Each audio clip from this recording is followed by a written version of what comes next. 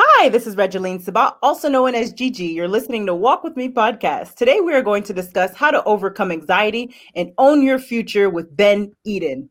My guest today is Ben Eden. Ben Eden is a professional speaker, life coach, and author at Ben Eden Speaks. And fun fact, Ben's last name, which is Eden, is my middle name. Welcome to the show, Ben.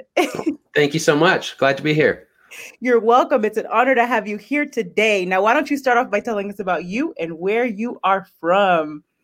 Absolutely. So my name is Ben Eden, as you said. I'm from Utah, but by Ogden, it's about 30 minutes north of Salt Lake if you've never been here. And it just snowed yesterday. So, hey, we got lots of it.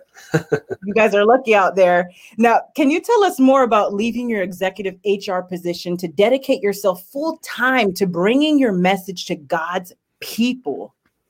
Absolutely. So I loved the world of HR. I was there for about 7 years as an executive of an international company. So I grew quickly. I had a big position and everything seemed like the picture perfect life, right? I had accomplished what I was supposed to under the age of 30. Booyah, right?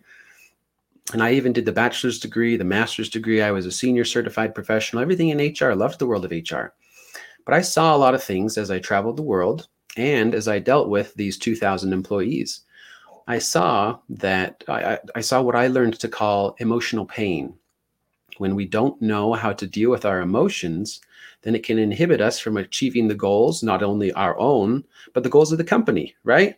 So if the manager and the executives come and say, hey, these are our goals, we need to accomplish it, but somebody has this unresolved emotion, then we can push as hard as we want, we can spend as much money as we want, but until that emotion is resolved, guess what's going to happen? Either they're not going to move forward or they will, and then they'll have to start coping in other ways.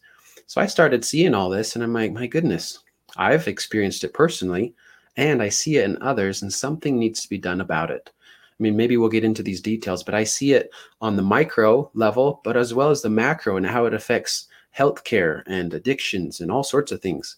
So I said, hey, if I see this and it's my ability and talent to be able to talk to people and see maybe what they can't see and help them through it, then that's what I'm going to do.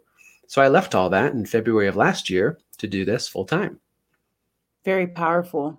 Now, why did you used to think slowing down to get in tune with your emotions was a waste of time? And can you explain to the audience why it is not? So sorry, did you say some people think it is a waste of time? Yes. Oh, goodness.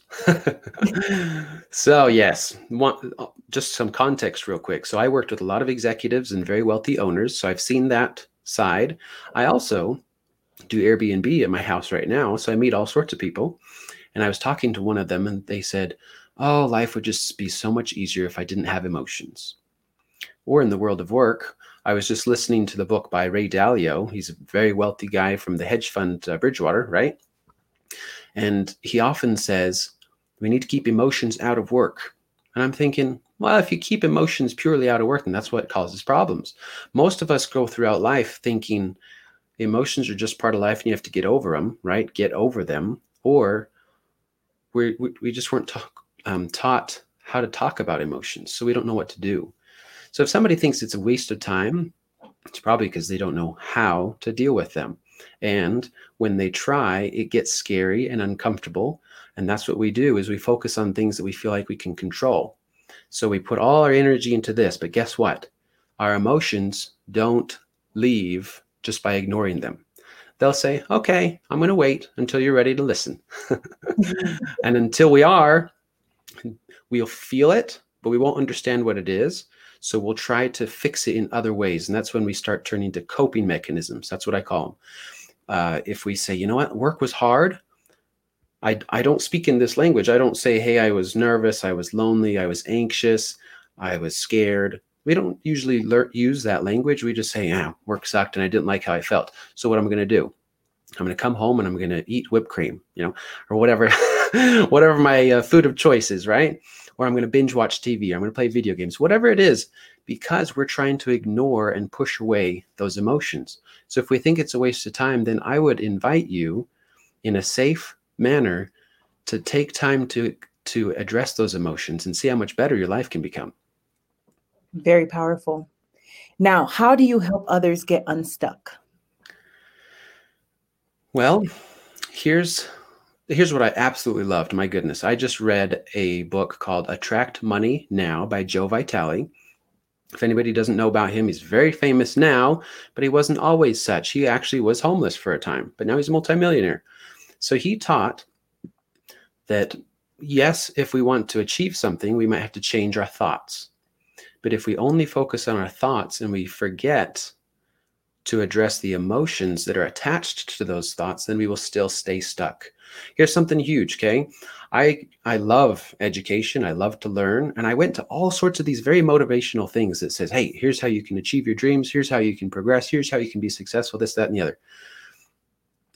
But because I still had these unresolved emotions, if I still feel this anxiety or whatever it might be, then all of these cool ideas just won't apply. I feel stuck because it's like, okay, those are cool, but they don't apply to me because. And maybe we don't understand that because we haven't been taught the language of emotions. Emotions exist whether you want them to or not. No matter how hard you try to ignore them, they exist, okay? And that's what I help people do. And I say, hey, I see you for who you are. I validate what you're feeling right now. And let's help you understand that emotion so you can let it go. And once you let it go, then you become unstuck. Then all of these marvelous ideas and dreams that you've had are now possible because you're no longer stuck by the idea and feeling of, well, I just can't because I'm nervous or I'm scared or I'm anxious or it's just not going to work out. I love it. Now, what are some of your tips for overcoming anxiety? I will tell you the overall pattern, and then I'll give you a tool that can be used more in the moment. Does that sound okay? Yes. So this tool that is more of a habit and something that can and should be used pretty much every day is how you can build the strength to eventually have anxiety have less of a power over you. And then we'll get into this more in the moment. So I call it my power method. It's an acronym, PWR. P stands for pray. Now, whether you're a God-fearing person or not, the principles are the same. If you can turn to somebody who is more powerful, right, the universe, the whatever you want to call it, because you're opening yourself up to somebody who can help you and letting those emotions out, that causes space for you to then be healed. It helps you become unstuck. But for example, here's something that I always have to explain. Why? Because it happened to me. I grew up in a family and environment that was very religious. So I was used to praying. So when I first heard this, I'm like, well, I already do that. Why don't you tell me something new, right? But with prayer, I had to change how I prayed. Over the years, because I tried to shut off my emotions, I never expressed my emotions to God. So my prayers were like, oh yeah, thanks for this day. I'm glad I did this and whatever, more task oriented or ideas. But when I changed how I prayed and I said, you know what? I had a hard day today. I was lonely. It sounds weird because I just got back from a friend's house full of people that I like and that they like me, but I was lonely. Doesn't make sense, but I actually felt lonely. And you know what? I feel frustrated that I was lonely. And I get all these emotions out in a safe environment because God's not going to judge. And as I do, I'm telling you, people who are listening, if you've never tried this, you will feel the difference in the moment that you're doing this. You'll feel lighter because that emotion that's been staying there until it says, hey, I still have a message. If you remember what I said earlier, once it shares its message, it says, thanks for listening. See ya. And you'll feel it go. That's pretty awesome. So that's what happens in prayer. The second is write. So PWR, the second is write. The same principles apply. And let me tell you how I was before. I'm like, journals? Are you kidding me? Journals and diaries, they're not even for guys, okay? They're just lame. I don't want to waste my time with that. And whenever I tried to do the journal thing, I would be more task-oriented. Oh yeah, this happened today. I went to the store. I bought this. I did school. I studied, whatever. But I wasn't expressing my emotions. I was used to hiding them. So for example, because we're talking about anxiety today, if we never talk about anxiety because we're afraid of it, it's going to stay. So it's by using these tools that I'm explaining right now that you can release that anxiety. So in the writing, I say, you know what? I wanted to ask this girl out today, but I didn't. because I was nervous. I felt this panic inside. I didn't like how I felt, and I didn't want to be embarrassed in front of her, so I didn't. So I'm talking about the actions that come, but then I continue my thoughts. Why? Because I'm beginning the process of opening up in a safe environment, even if I'm just writing this down. As I write it down, then I'm separate. This is the cool thing that's happening inside the brain. The emotions are existing, but you're taking charge with the logical side of the brain. So I'm writing down, I'm using my body. Then as I see my thoughts come out, I say, hold on, that doesn't make sense. I might think she'll laugh at me, but she hasn't. And there's no guarantee she will. So maybe that's not a true thought. And as I do that, I say, oh, maybe that anxiety, it doesn't have to have power over me. Here's a cool thing that I wanted to mention. Anxiety and excitement are two sides of the same coin. Did you know that? Yes, I did. I didn't know that for years. But I'm telling you, the anxiety, it's like I'm worried that it's not going to work out. You actually feel it in the same area, wherever it works for you. It's the same as excitement for it working out. So if we can just change our focus in how we talk, then it's like, wow, I can control my situation. I'm no longer powerless, cowering in fear, but now I'm ready to take action because I'm excited about the possibilities. Anyway, that was a tangent, but I thought I'd share that. So with writing, it's getting it out in a safe environment. Now that I've expressed it, I've felt the release. I feel unstuck because, hey, I let it go, and now I'm ready to move on. It's so awesome. Here's the third thing. R in power. R for reach out. If any of you listening or watching have experienced anxiety or are feeling anxious, one of the first things that we do is we scrunch up and we isolate. We say, I'm scared. I don't want anybody to see me scared. I don't know what to do. So I'm going to isolate and I'm going to be alone. I'm telling you, that's the worst thing we can do. So the solution, even though it might sound scary at first, is reach out. One awesome thing is you'll find out that you're not the only one that's ever felt anxiety. You'll feel that you're not alone. And wow, how powerful that is. It feels an entire weight lifted off your shoulders. Like, what? I'm not alone here. So cool. So reach out. I'm telling you, this is one of the biggest things that happened to me in my experience over the last couple of years as I went through my journey of overcoming a ton of anxiety. As I reached out and realized that I was not alone, I also saw people for humans instead of, oh, they're better than me, or they're just judging me, or I don't even want to be with them. And I saw them as people that I can relate with. It was amazing.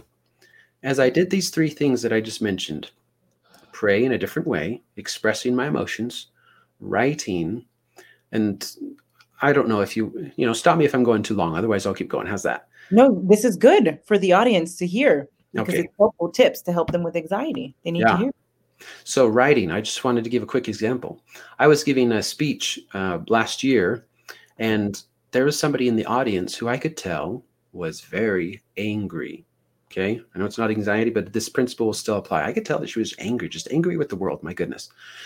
She was pretty respectful about it. Like, she didn't bash me while I was talking, but the questions she asked in her demeanor was, oh, she's got, something's going on there.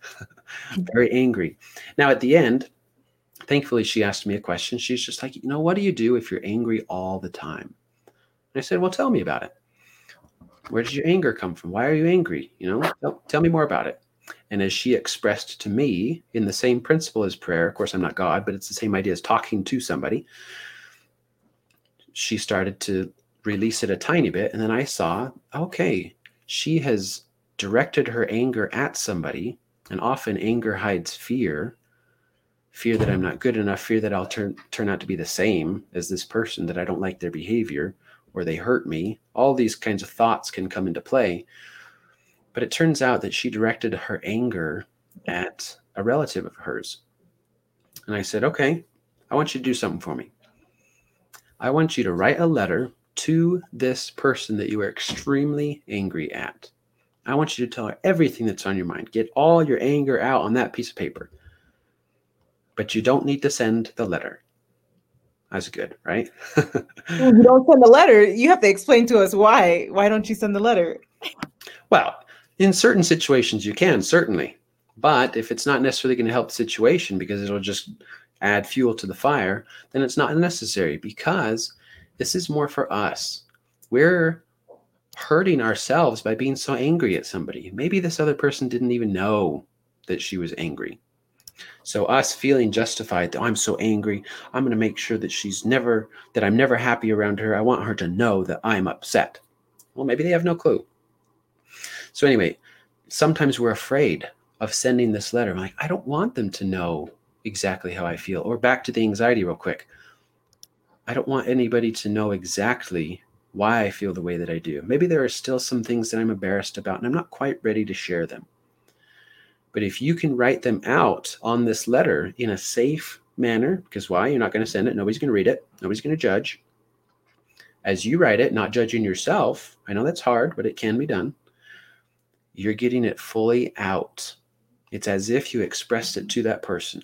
If you've ever been in a situation where you finally talked something out and you're like, wow, I feel better. This principle applies when you write. So she wrote it to this person, did not send it because it wasn't necessary in this situation. But I saw her a few days later, and let me tell you, completely different person, because she had finally let her anger go. For so many of us, with whether it be anger or anxiety, we have all these things that I've mentioned. I don't know exactly what I'm feeling. I don't want to admit what I'm feeling because sometimes I might feel guilt or shame. It's like, why am I angry? I shouldn't be angry. And then all these things pile on top of each other. I'm anxious. I don't want to be anxious. I hate that I'm anxious. And now I hate myself. See how quickly that spirals? And we have all these things. We don't really want to admit it. But I'm telling you, some of these things that I'm teaching today and that I do in my coaching makes it a safe environment. I am okay for feeling what I am. I can understand it and acknowledge it, and then I can choose how I feel. It's not ignoring my emotion. It's releasing it and replacing it with something better. Does that answer your question? Yes, sir. Very powerful. Now, let's discuss the fact that guys have emotions too. You discuss that a lot in regards to your coaching as well on social media. Can you explain how guys have emotions too to the audience? Oh, sure. Something that comes to my mind is I read a book called How to Raise Emotionally Intelligent Children. And the author, talks about this same subject. They did a study and they said, I wonder who has more emotions, men or women. The study came out and they didn't necessarily say who has more, but they said they both have emotions. The thing is, society teaches men that they can't express their emotions. They have to be strong. They can't be weak. They have to be in charge. And that requires you can't be sad. Actually, apparently you can be angry, but you can't be scared. You can't be a lot of these things. So what happens? We put on our stone face. And then people say, how come he doesn't express anything? Well, because I'm kind of being told I'm not supposed to. But my goodness, we certainly do have emotions. Do you think even in a leadership position or, just asking somebody on a date or just living, do you think we're not going to be afraid sometimes? Maybe think we're not good enough? Maybe have our feelings hurt? Maybe be excited? Maybe be nervous? Whatever these emotions are, they exist. And me being male, this is something that I came to realize. I was not raised in a family or environment that we talked about emotions much. So when I experienced them, I was like, well, I don't know what to do, so I'm going to go do something else. But men, here's something that I did. I used a shield of success. I said, I don't like feeling uncomfortable. I don't like feeling these emotions that I don't understand. So I'm going to use my shield of success and I'm going to be good at everything. So I'll just feel better. And that's what a lot of people do because they don't know any other option. It's not a weakness to have emotions. It makes you stronger. And guess what? You will have a better connection with those around you if you express your emotions. Amen. Now, let's say there's a man who has these emotions, but he feels as though, as you mentioned, society is telling him he cannot express those emotions. How does that affect someone in regards to anxiety? I mean, They have to feel bottled up. Mm-hmm. So what would I say to somebody who's experiencing, but they don't think they can express it really, right? Sure. First, let me address what we often think of what expressing means. Sometimes we're afraid of being angry because what we see on the movies, or maybe we've seen in our family, is that anger equals violence, or anger equals explosions, or anger equals pain. Right. Grady says, yes, he agrees with you there. Hello, Grady. Thank you for listening in. He actually spoke on our sexual assault panel in regards to what he overcame with sexual assault, and he has helped so many men as well as women because he shared his story for the first time. So thank you, Grady, for that. You have helped save so many lives. Oh, yes, thank you. That's cool. So often we see this a bit anger, and therefore we define it for ourselves and we say, I cannot be angry because, and yet we feel angry. So then we say there's something wrong with me for feeling this way. And so we start to attack ourselves and we isolate. So back to our situation. I'm feeling angry. I'm feeling anxious, but I'm not supposed to, and I don't want to because. There are better ways and different ways to express emotions. It's different for everybody. So that's why I do the one-on-one coaching kind of thing. But here's the principle that you can follow. You need to find a way to release that energy. And that can be in any creative way. You know, some people meditate. Some people do yoga. I almost said Yoda. Yoga. Some people create. Some people exercise. Some people build. You can channel this energy into something positive, and it's going to help people. But just remember these principles that I mentioned about pray, write, and reach out. Do whatever you need to release the emotions hold on you. Validate it, listen to its message, and it will say goodbye. There's a what's the word? Anyway, something that I take my clients through that actually helps them do that, and it's pretty awesome. I love it. And I love the fact that Grady joined us here because it brings up a great example. So he also spoke on the domestic violence panel. And so my question to you is, we were on his show as well, and it was brought up in regards to the fact that men are supposed to be tough. So when you really bring up the fact domestic violence into the matter, how can a man express himself in that way? Grady did, and he stepped out and he helped people. But what about those men that are afraid to do the same as Grady? What is your best advice to those individuals to express their emotions? So here's how I like to see things. I like to try to see it from their view and give a couple options as to why their brain thinks that they need to turn to domestic violence when they're having emotions. And then we can say, here's a better option. So here's where my mind goes first of all. Maybe from the movies, from society, maybe from our family growing up, we learned that if we feel uncomfortable, if we feel like our authority is being challenged, or if we feel like somebody is making us feel weak, then we turn to anger and violence because we have to stay in control. Okay, if that makes sense, then we can start to understand why we do it.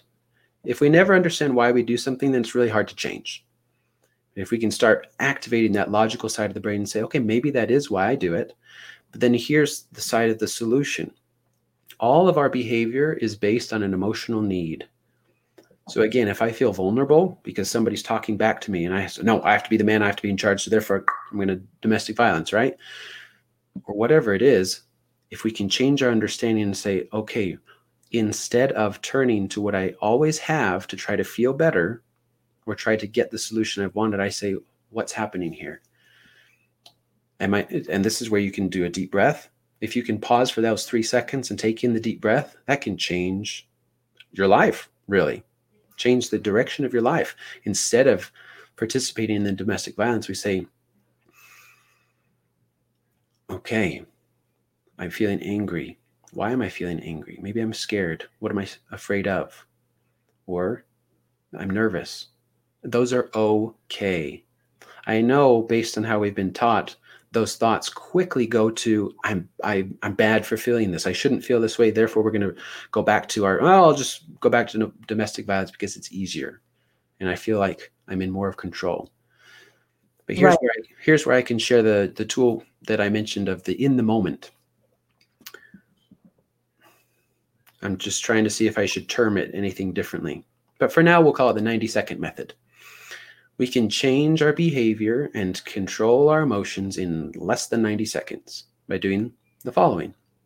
You say, okay, what am I feeling? I'm feeling anger. All right.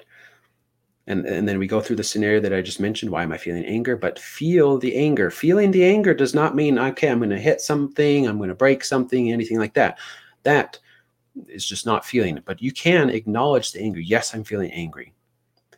You do some deep breaths and you can feel the heat leave through your nostrils. You can maybe feel the fire leaving from your eyes, those kinds of things. But then quickly, as you're doing these deep breaths, you say, what's the opposite of this anger and how can I feel that? If anger means I feel like I'm not being heard, I can say, hey, I want to feel like a leader. I want to feel like somebody who loves those around me. And by doing so, I choose to change my behavior. I don't need to change or turn to the behavior that I was prior. I can say, this is how I want to feel, and this is what I'm going to do to get there. I hope that answers your question. Yes. And Grady actually asks a question here. He says, how often should you practice it? Well, if you use the example of any professional musician, athlete, builder, whatever it is, they practice it to the point that it doesn't require thought anymore. So what you can do to start is every morning, you can say, I'm going to prepare for any situation where I might be tempted to turn to, for example, domestic violence. So in the morning, I say, okay, can I see any possible situation today? And if so, I will play it in my mind. And I say, this is what I'm going to do. And I'll do it in the moment. I say, okay, if I'm feeling angry, I take my deep breath. I go through exactly what I talked about. This is how I want to be. So guess what? When you come to the moment, just like practicing a fire drill, you know exactly where to go, you know exactly what to do, and you don't get stuck. Very powerful. And so in Grady's case, it was the woman that was the abuser. So in that case where the man feels trapped and they can't express themselves, you would say to practice those methods that you just said, correct? Yeah. I mean, of course, if you need to get out and reach out and do that kind of thing, yes. But if you're in a spot where you can just do some inner work, that's what can change a lot of the situation. Absolutely amazing. Now, can you tell us more about your book, Fortitude, the Anthology for Overcomers? Sure. So at this, I spoke at a place last year, and because of the pandemic, a lot of the attendees didn't come. This was the weekend before most of the shutdown. So it turned out to be a lot of the speakers speaking to each other. And as a product of that, we got along really well. And because we did that, we said, you know what, we all have a great story to share. We should share it. So let's write a book together. And it's kind of like a Reader's Digest where each chapter is written by a different author, 15 stories of how to overcome. It goes more into my story and why I felt anxious, some things from childhood, and how I overcame those. I go through the power method and these specific details. So not only me, but these other authors share some awesome things about how you can overcome whatever situation you're in so you can live your best life. Very powerful. Now, Grady actually has another question in regard to the topic that we were just discussing about men having emotions too. Grady says, thank you. How do you diffuse the other person in a domestic violence matter where the emotions are very, very rough? I'll be open right now and just say I'm not going to pretend that I'm the ultimate professional in this, but I will give you some advice that I believe would help. Most of us turn to a certain behavior because we're feeling something, but by nature we don't validate it. So if somebody is, for example, being angry at us and we try to invalidate that emotion, then naturally they're going to say, no, they're not going to say this with words, but they're going to act it out and they say, you're not listening to me. And they'll get angrier and angrier, and then they'll resort to the domestic violence. So somehow, if you can just calmly talk to them and validate the emotion, I can see that you're angry. Like I say, I'm not going to pretend that I'm a professional in this. This is just how theory could work. You validate the emotion. I can see that you're angry and talk calmly to them. There's also a mirroring technique that if you take deep breaths and talk slowly, then it's likely that they'll do the same. So those are some small tools that could work. I love that breathing technique that you mentioned. Very powerful. Thank you for sharing that with us. Now, Ben, what does happiness mean to you? Oh, that's a great question. Two thoughts that come to my mind. First, happiness, I believe, is our core state. We all want to go back to that state. So if we're not in that state, it just means something's in the way, and we can deal with that. We can process that emotion, and then naturally we'll go back to happiness. Also, what defines happiness? This is something that I'm preparing for a speech that I'm giving soon. Does money equal happiness? No. Does all the time in the world equal happiness? No. How do I know this? I just spent time with a millionaire who has all the time in the world, and he isn't perfectly happy. So I've heard it said many ways, but what's the definition of happiness? What's the key to a happy life? Growth and fulfillment. If you're moving towards something and you're celebrating the wins, then you will be happy. And this is when all of my tools come into place. If you don't feel happy and you're doing those things, check yourself each morning. Do the meditation, do the breathing, listen to your body, and see if you have any unresolved emotions. And once you resolve those, you'll feel the happiness you're looking for. I love it. Now, what does loving life look like to you? Oh, I'll just give you a quick example of what happened just 2 days ago. So I got back from Puerto Rico. Beautiful place. And you think, oh, of course, it's going to be happy. It was on an island, right? Beautiful sun, everything working out. And then I came home to snow, dark and cold and snowy. But some people travel the world to come to Utah to ski. So it's all in how you see where you are in life that determines how you can love life. You can see it for the good. You can decide what you focus on. This keeps coming to my mind, so I'll share it really quick. Tony Robbins talks about it. Many other speakers have mentioned this idea. I'll use the term triad. So to determine how you feel, which will help you love your life, is you use your physiology. It's how your body is. If you're always slouched and you're nervous like this, then it's going to affect how you feel, and it's not likely that you'll love your life. So your physiology is important. What you focus on, is it cold, is it slippery, or is it beautiful? Is it calm? And the language that you use. Oh, I can't believe it's always snowing. It's always so dangerous when it snows. Nobody knows how to drive. All this language that you use. If you're going to talk that way, of course, you're going to feel upset, angry, anxious, whatever it is. But if you can change your focus, change your language, and change your physiology, that's how you can love life. I love it. Very powerful. Now, Ben, tell us more about the major challenge that you had to overcome in your life. Oh, yes. And here's something interesting.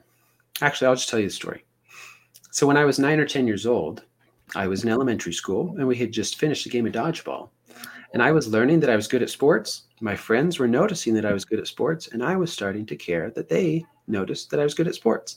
See, what happens is, as a child, you start to develop this identity and really care about how people look at you. So as we finished this dodgeball game, we were going back to class, and my friends were laughing hysterically about something. So naturally, I wanted to be involved, and I said, "Hey guys, what's so funny?" And they looked at me and they said, "Raise your arms." I'm like, "What?" But I raised my arms, and they laughed even harder. I'm like, what in the deal? So I looked down and I realized that I had extremely sweaty armpits. And you might think, well, what's the big deal? You just played a game of dodgeball. Of course you'd be sweaty. Or you might think, everybody sweats. It's natural. What's the big deal? But here's what happened. What happened to me. I didn't realize that I was sweating like that. I was a 9 or 10-year-old boy, not fully understanding how the body worked. And it must have been a whole lot worse than anybody else, because otherwise, why would my friends laugh at me? So in this moment, if you think of it logically, of course, it doesn't make sense that this affected me so much, because, everybody sweats, not a big deal. 20 years ago, get over it. Doesn't work, because it turned into some unresolved emotions that not only scarred me for years, but definitely directed my behavior for many years. So in the moment, what did I experience? I experienced some scary emotions that they don't teach you how to deal with at school. I experienced humiliation, embarrassment, fear, All this turned into shame. So when my friend said, ew, that's gross, ew, that's disgusting, my brain heard this, mixed it with my emotions, and said, I am gross. I am disgusting. There must be something wrong with me. And I don't know if anybody can relate right now, possibly not with the exact scenario, but maybe you've looked down at yourself and said, yeah, there's something fundamentally wrong with me. It makes it so people around me laugh or they judge. It makes it so I feel like I'm not good enough to do what I want to do. So this emotional event scarred me. Like I said, I couldn't talk to my friends because they were the ones laughing at me. I couldn't talk to my mom because I didn't want to relive this event. So I didn't. I said, I will never feel that way again. And I pushed all these emotions to the back of my mind. And that's what I said. So I tried protecting myself with this shield of success, like I mentioned earlier. I tried saying, I never want to feel that way again. I choose to feel better, and I know how I can get there. That's what I'm going to do. But how did that affect my life? A close friend of mine a few years ago, she said to me, Ben, you keep people at arm's length. I was like, you know what? That's true, because I don't want them to get any closer. If they do, they'll discover something about me that I don't control and that I'm not proud of.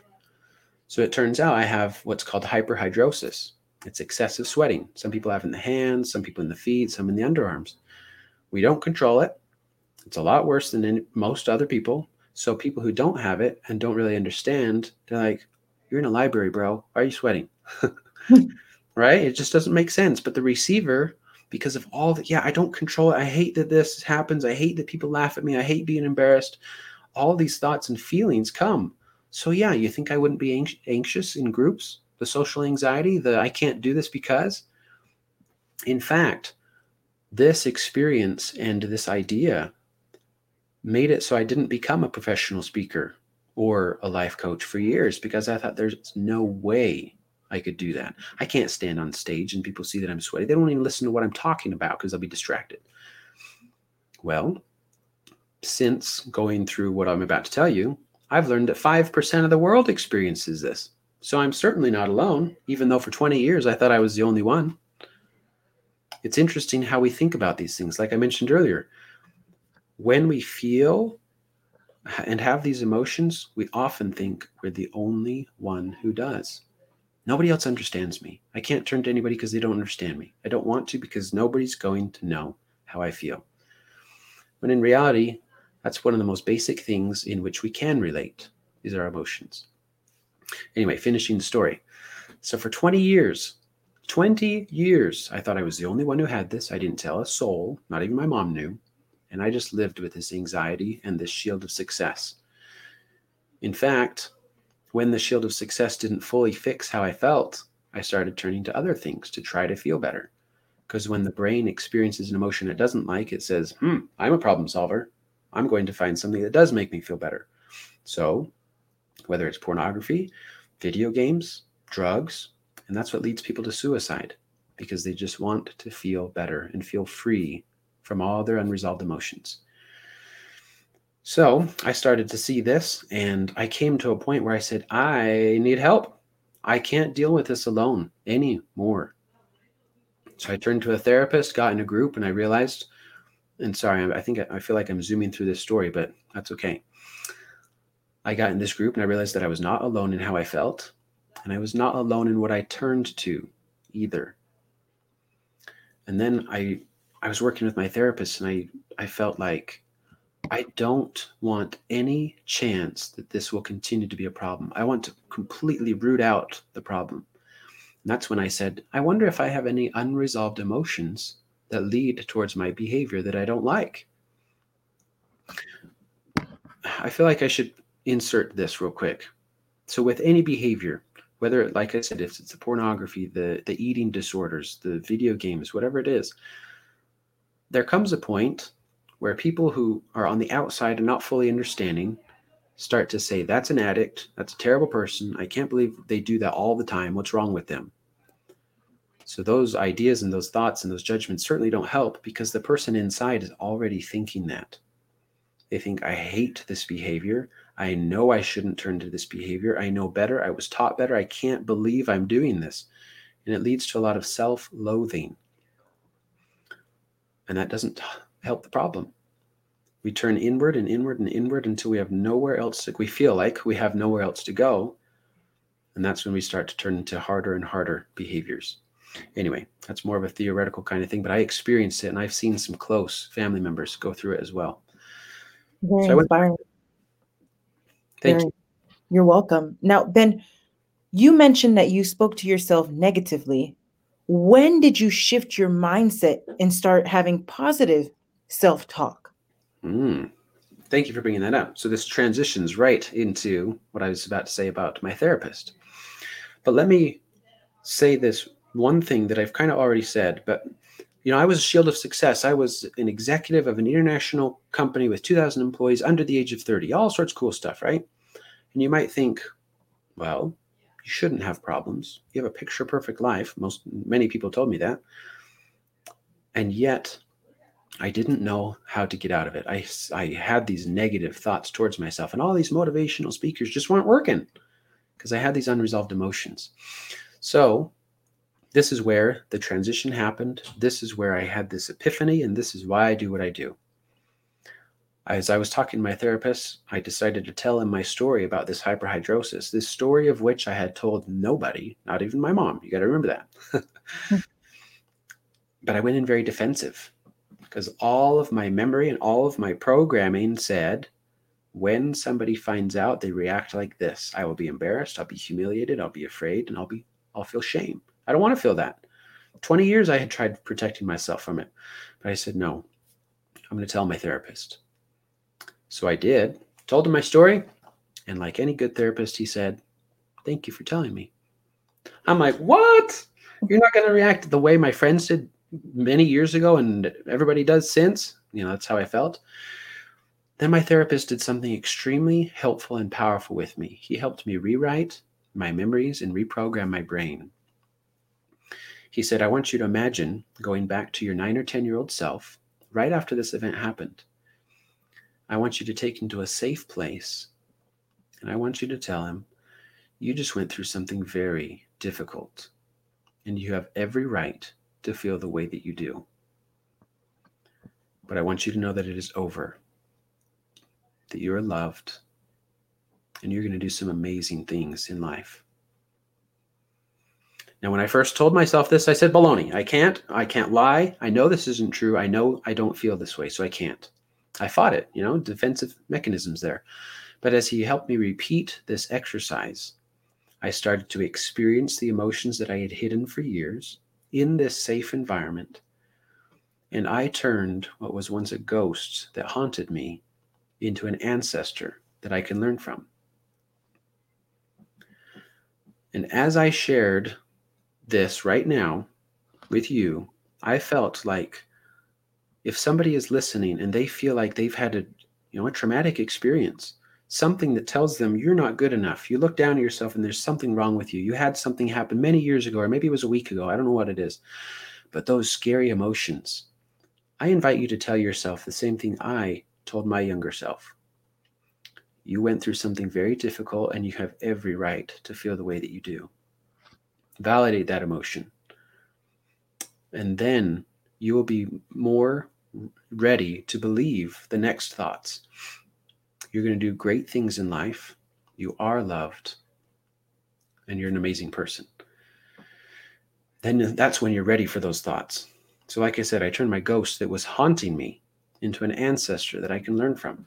Do I still have the hyperhidrosis? Yeah. Does it stop me from what I'm doing? No. I've been able to change my thoughts. When those negative thoughts come, if they do, or the emotions that are scary, I now know what I can do about them. I have all sorts of techniques that I can use, and many that I've mentioned today. But this is the hope that I give people. This is to wrap up my story that you just asked for.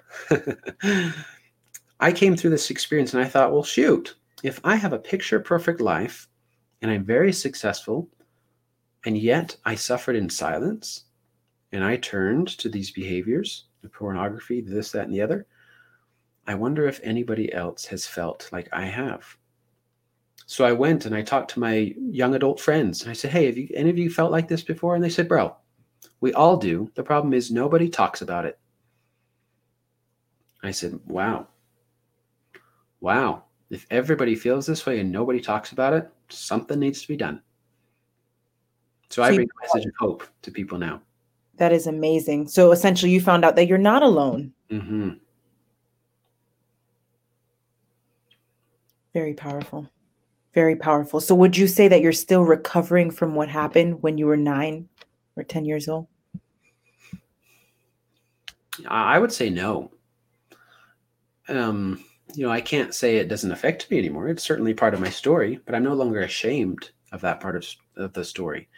And I now see it as a way that brings more connection and vulnerability.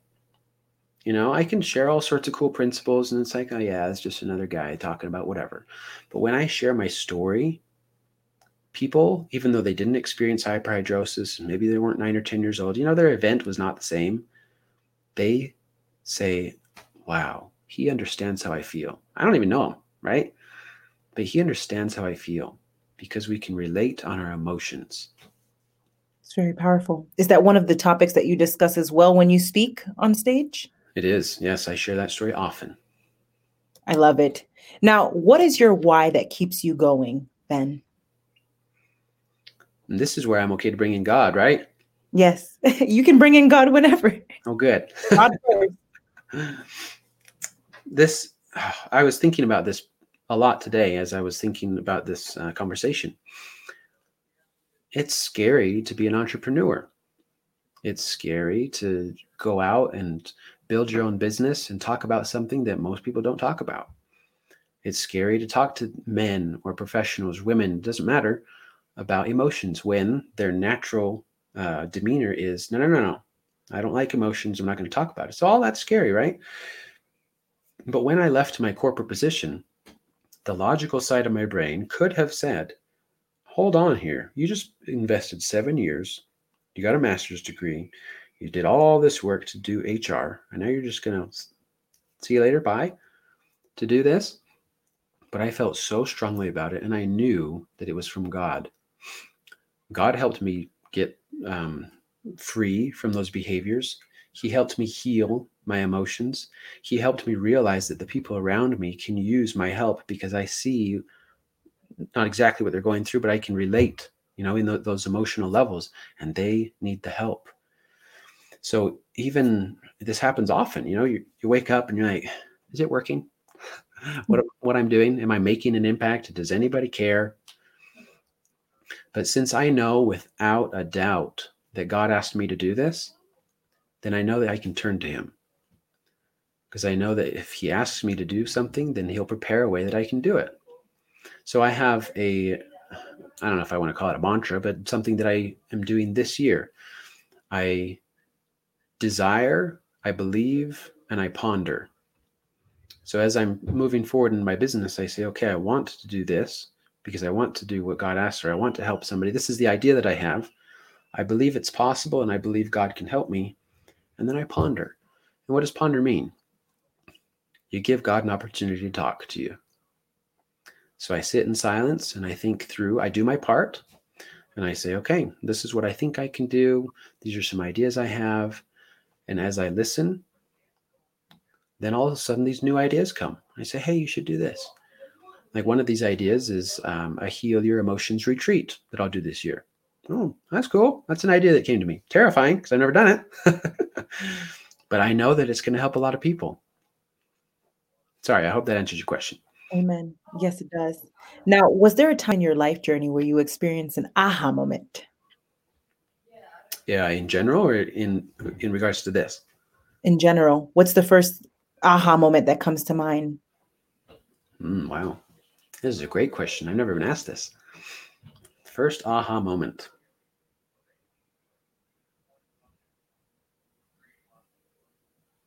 Well, this is the first thing that comes to my mind. This, oh my goodness, helped a lot. So, as HR director, I was on the executive team, and my boss and I, so my boss was the CEO, my boss and I had to work together often, of course. And we were going to do a big staff change. And it was a close family member of his that we were, going to have to kind of let go and replace. It's a tough decision, especially for him, where it's the family connection. And me being the HR director, I tried to just, okay, this is what we need to do. It's a business decision, and I'll make sure everything works because that's my job. He and I were communicating, and it came to a point where I said, hey, I need an answer from you because I need this answer so that other things can come. I didn't get that answer. And so in our meeting, where I thought it was the very last moment, I went ahead with something. I made an executive decision and just went ahead. And oh my goodness, my boss got ticked. Oh, he was upset. And when people act in anger, we often go into the flight mode or protect. We say, oh, what's happening? I got to protect myself. So part of me was definitely scared, but then part of me turned to anger too. I'm like, well, you asked me to do this and you didn't give me the answer. So then I started getting angry and fear or scared, and all these sorts of emotions came. But here's what's cool. And here's my aha moment. I had been listening to people like Brene Brown. I had been learning about emotions, and I had learned that anger was a secondary emotion that hides fear. And I thought, okay. If my boss is being extremely irate towards me, wow, he was mad. Is it possible that he's afraid of something? And if so, what could it be? As I thought through it, I put myself in his shoes. And I thought, yeah, if I had to fire one of my close family members, I'd probably be pretty scared too. I don't know if I'd be ready to do it. Maybe that's why I didn't give my answer, because I just didn't want to make that decision. So when one of my employees brings it up and I'm not ready, yeah, I'm going to react in anger. And by me realizing this, I said, wow, I don't have to hate him for being angry at me. I don't have to hold a grudge because I felt like I was treated unfairly in a meeting. Because of this aha moment, and I realized why the behavior came, it's because of an emotion that needed to be addressed. All of a sudden, I could see him for a human being. And like I said, I don't have a grudge. I don't hate him. It was a much better experience. Very inspiring. Forgiveness truly matters. Mm-hmm. I love it. Now, Ben, what is your best advice to the audience for walking with purpose and living a life of happiness? My big thing would be, because I'm all about emotions, is validate your emotions. If you can do this, I would encourage it. I know that we often think, I shouldn't feel this way. I shouldn't feel this way. Why do I feel this way? Why don't we change the question? And we say, what am I feeling? Oh, then we can start to improve our vocabulary and say, hey, I'm angry, I'm scared, I'm anxious, I'm excited, I'm happy. And when the more practice we have in speaking this language, then we have more power. I say this often, when you understand and acknowledge your emotions, then you have power over them. And when you have power over something, you feel like you're in control. Therefore, you live an awesome life. Amen. Very powerful. Ben, thank you so much for being a guest on Walk With Me podcast. Now, where can the audience find you? They can find me at benedenspeaks.com. And can I share something to invite people to do something? Yes, of course. So benedenspeaks.com/coaching. If you will go to that link and fill out a form, not only will you be invited to a group class that I'm doing in February, but 3 of you will be chosen for a free consultation with me. I love it. Ladies and gentlemen, make sure to check out Ben at benedenspeaks.com/coaching. And Ben, thank you again so much for being a guest on Walk With Me podcast. You have a blessed day. Thank you.